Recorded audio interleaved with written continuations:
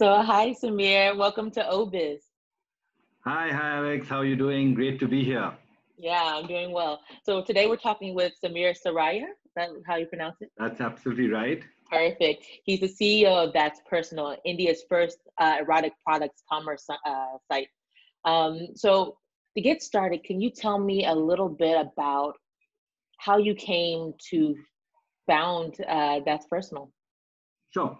So prior to this, what I call bizarre venture of mine, I was working with Microsoft, and before Microsoft, I was working with Yahoo, and I've been in the internet and mobile industry for almost like 20 years.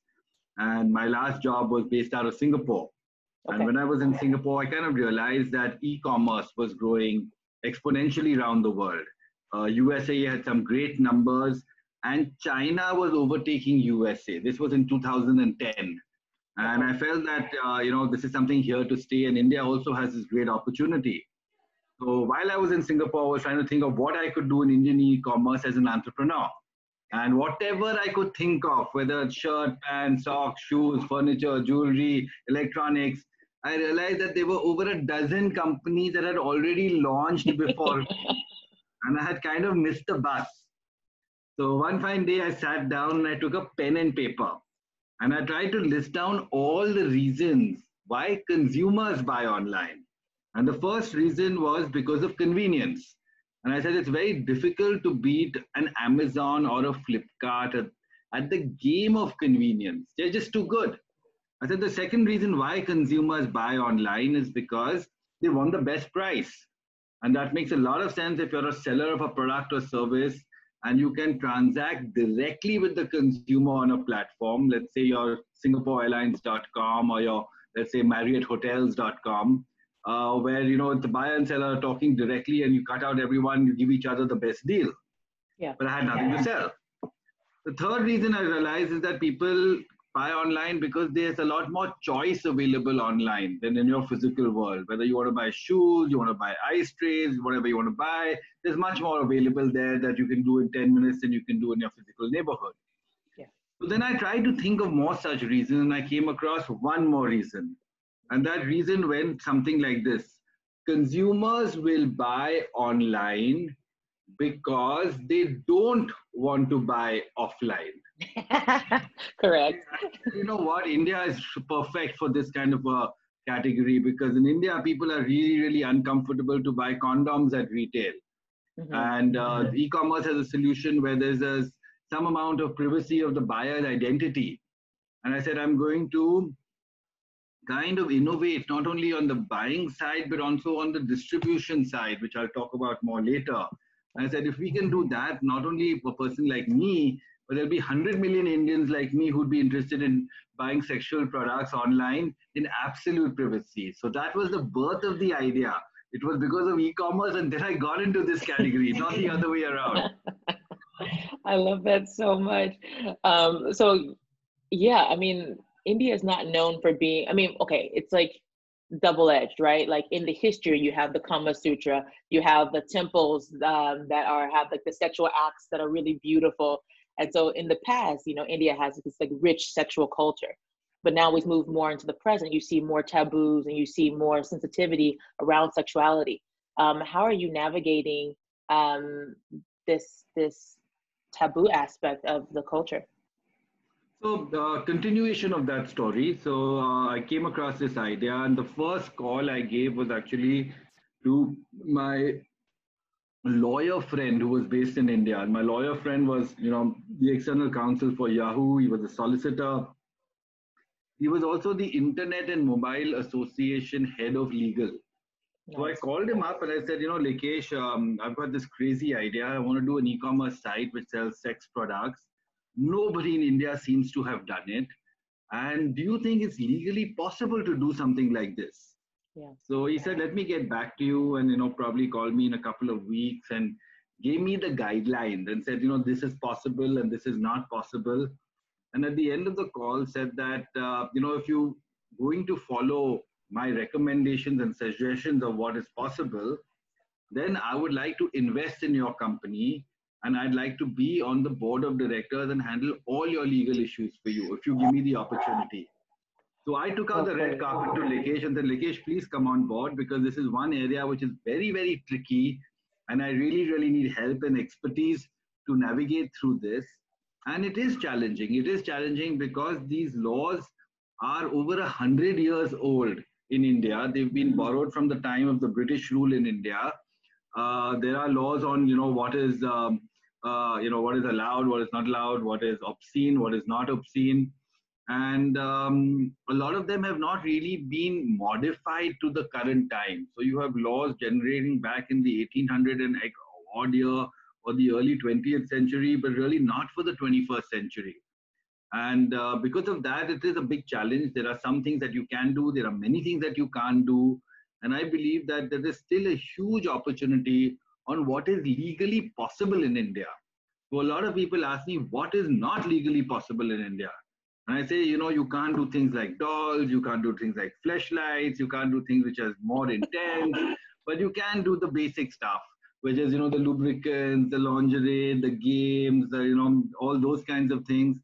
And to some extent, we are able to do, to disguise some products in a way to say that, okay, fine, that products which are the Western world will call a vibrator, we would call a massager, but we need to pass it off as a massager. It should not be in any shape which resembles any anatomy of the human body.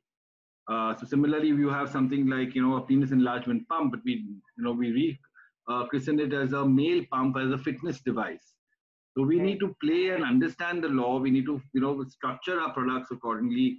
We need to package our products accordingly. What's written on the packaging, what's written on the websites, what's written on all marketing tools need to be very, very carefully addressed as per Indian laws and traditions and based on Indian sensibilities. So it's Sure. not an easy job to do. One really, really, the word navigate is the right word. It's a very powerful word. There's a lot of things that we need to do to, play the game in a manner which is correct. But it's also a manner in which the customer and the Indian uh, consumer is comfortable to respect, understand, and treat that product.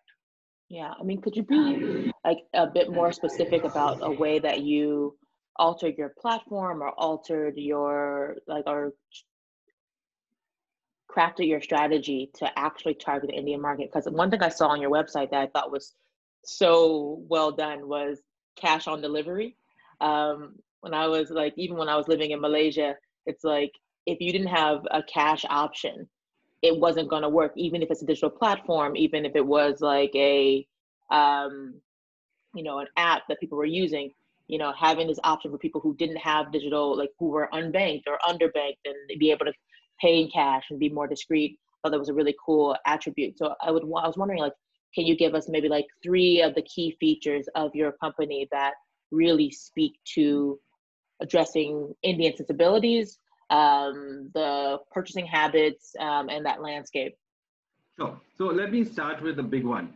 So, cash on delivery is sure that's there and that kind of runs the Indian economy in a large way. It is fundamentally a cash economy. And the thing is that not only our site, but, about 80% of all Indian e-commerce runs on this format of cash on delivery. And it's even higher when it comes to these kinds of products because people don't want to leave traces on their credit card, on their bank statements, and so on and so forth. Yeah. But one of the biggest innovations that we have done, and in fact, we got the most innovative startup of the year award in 2015 for this innovation, is Congratulations. something known as customer self pickup. Now, what happens in the Western world is people order the products, they give an address, and the product gets delivered to the address. That's what e commerce is. But Right. in our category in India, it was a challenge to do it in a simple format like that because there were 3 very large sets of people or communities which could not follow the standard e commerce transaction of getting the products or receiving the products at their house. Okay, the first set of people were actually what I call the individuals who were unmarried, who were, let's say, between the age of 18 and whatever, 35, 40, who were still living with their parents, which is very common in India. And they were sexually active, but they did not want these products coming to their house where their parents live. The second set of Understandable. people, the second set of people were parents whose children were now 6, 7, 8, 9, and 10, and said every e-commerce parcel that comes, my kids are the first to open, and we don't want them to open these kinds of products that we order. And the third set is again very, very normal in India, is that you have something known as a joint family where multiple people are staying under one roof, and it's not very nuclear living. So you will have a maid in the house, you'll have a cook in the house, you'll have someone who comes and cleans in the house. Labor cost is relatively cheap. There is a hierarchy, and having these products, even if you hide them in your bathroom, someone's coming and cleaning your bathroom and can find these products. So someone's coming and cleaning your dressing table, so they know where things are, or people put Exactly. the clothes back in the cupboard so that you have access to that cupboard. So we had to find a solution to deal with these situations and circumstances, and we went back to the drawing board and we did something very unique, which we said was that customers can give us their pin code or their zip code, as you call it in the Western world, and we will map out within a radius of about 50 kilometers all the delivery points in terms of the courier offices. And then the consumer can get the product delivered at the courier office, and then he or she can go himself or herself, or send any representative, maybe your maid, maybe your boyfriend, maybe your sister, your brother, means whoever you want, a driver, to go collect the product, and you control that last mile. And we were pleasantly surprised that when we started this service, we did an experiment in 8 cities, 1 8. We then took 1 8 up to 24. We took 24 up to 50. We took 50 up to about 200. And now we've crossed about 400 cities in India that we are doing this service, which is bizarre in terms of general scale of operations. And today, 17% of my orders actually come from this unique service. Well played. So these are the kinds of things that one needs to do to innovate and try and understand Indian culture and try and find solutions based on the challenges of the Indian environment. That's fantastic. I love the way you thought that through. I love like how it came together. So you recently put out a really interesting report that was really showcasing your knowledge of the Indian market. And it mentioned that 65%, it was a 65% increase in sales during the COVID period. Which I thought was like, okay, that makes sense, but that's still wild. So I was wondering if you could tell me more about specific trends in the market that you're seeing, what's hot, what's not, and kind of what are the trends that you're seeing in the Indian market? Sure. So, this is the fourth such report that we have put out. And it's, the reason why we put out these reports is because wherever I go, a lot of people at parties, at events, etc., love to ask me these questions in terms of, tell me, who buys the maximum, what's the male to female ratio, which is your most popular product, and what's interesting about this market. And we had a lot of this interesting data, and we said that what, it seems that there are a lot of people interested. Let's periodically publish it and share it with the rest of the country, and they can all understand how things are going. So this is basically a continuation of the earlier report, in which we've added a lot more fresh data, and we've done it on a cumulative basis right from 2013. So it's very, very rich. And if you look at the number of orders and the history and geography, so there are some things which are interesting. Obviously, the product portfolio keeps changing. We are always adding new products. We are things. So there's a lot of things around that we kind of see, which changes year in and year out. This year we had something interesting in terms of the most popular role play costume. The last year that we released a report, the most popular role play costume was the nurse uniform. This year it's the air hostess uniform. And two of the big airlines in the country kind of vanished because of bankruptcy. And we kind of wonder, are people really missing these air hostesses because these flights are no longer there? And Exactly. that's why uniforms. So that was an interesting thing. And it's always good to understand what the male female ratio is, what are women looking for. What's again interesting in India is the timing that people buy. If I look at the male audience, they buy from 9 p.m. to 12 midnight. And if I look at the female audience, they buy from 12 noon to 3 in the afternoon. Interesting. Okay, and we're trying to understand that logic, and it's quite simple because that's a kind of time where the woman has her time on her own. The husband's at work, the child is in school, whatever the morning chores are, they've all been done. And this is kind of her afternoon time, either pre-lunch or post-lunch, to figure out what she wants, how she wants, and so on and so forth. So like this, I mean, there are a lot of interesting things. Yes, in terms of COVID, unfortunately here there was a big lockdown that we had in India, and Yeah, I the heard. country as well as the warehouse was shut from March 20th to May 18th. So we lost that period. The rest of the world also saw a spark increase in the overall level of sex toys, and we were pleasantly surprised that India is no exception. And we had a pretty strong jump of 65%, and that's continuing as we speak. In fact, our traffic has gone through the roof. These are new highs and new records for this quarter that we hope to achieve here. That's awesome. So originally I was going to ask you the question that we used to end the show of, can you, recommend three tips for entering the Indian market, but you kind of spoke to customization for the market and understanding the consumer. So I'm going to change the question slightly to be, um, well, can you give us your three favorite products on that's personal.com? So sure, I mean, I don't know whether it's my personal favorites or what's really doing well.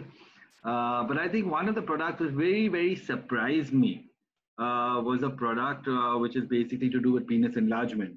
And I met a guy named Tim in the country of Costa Rica, of all places. And he runs a company called Bathmate.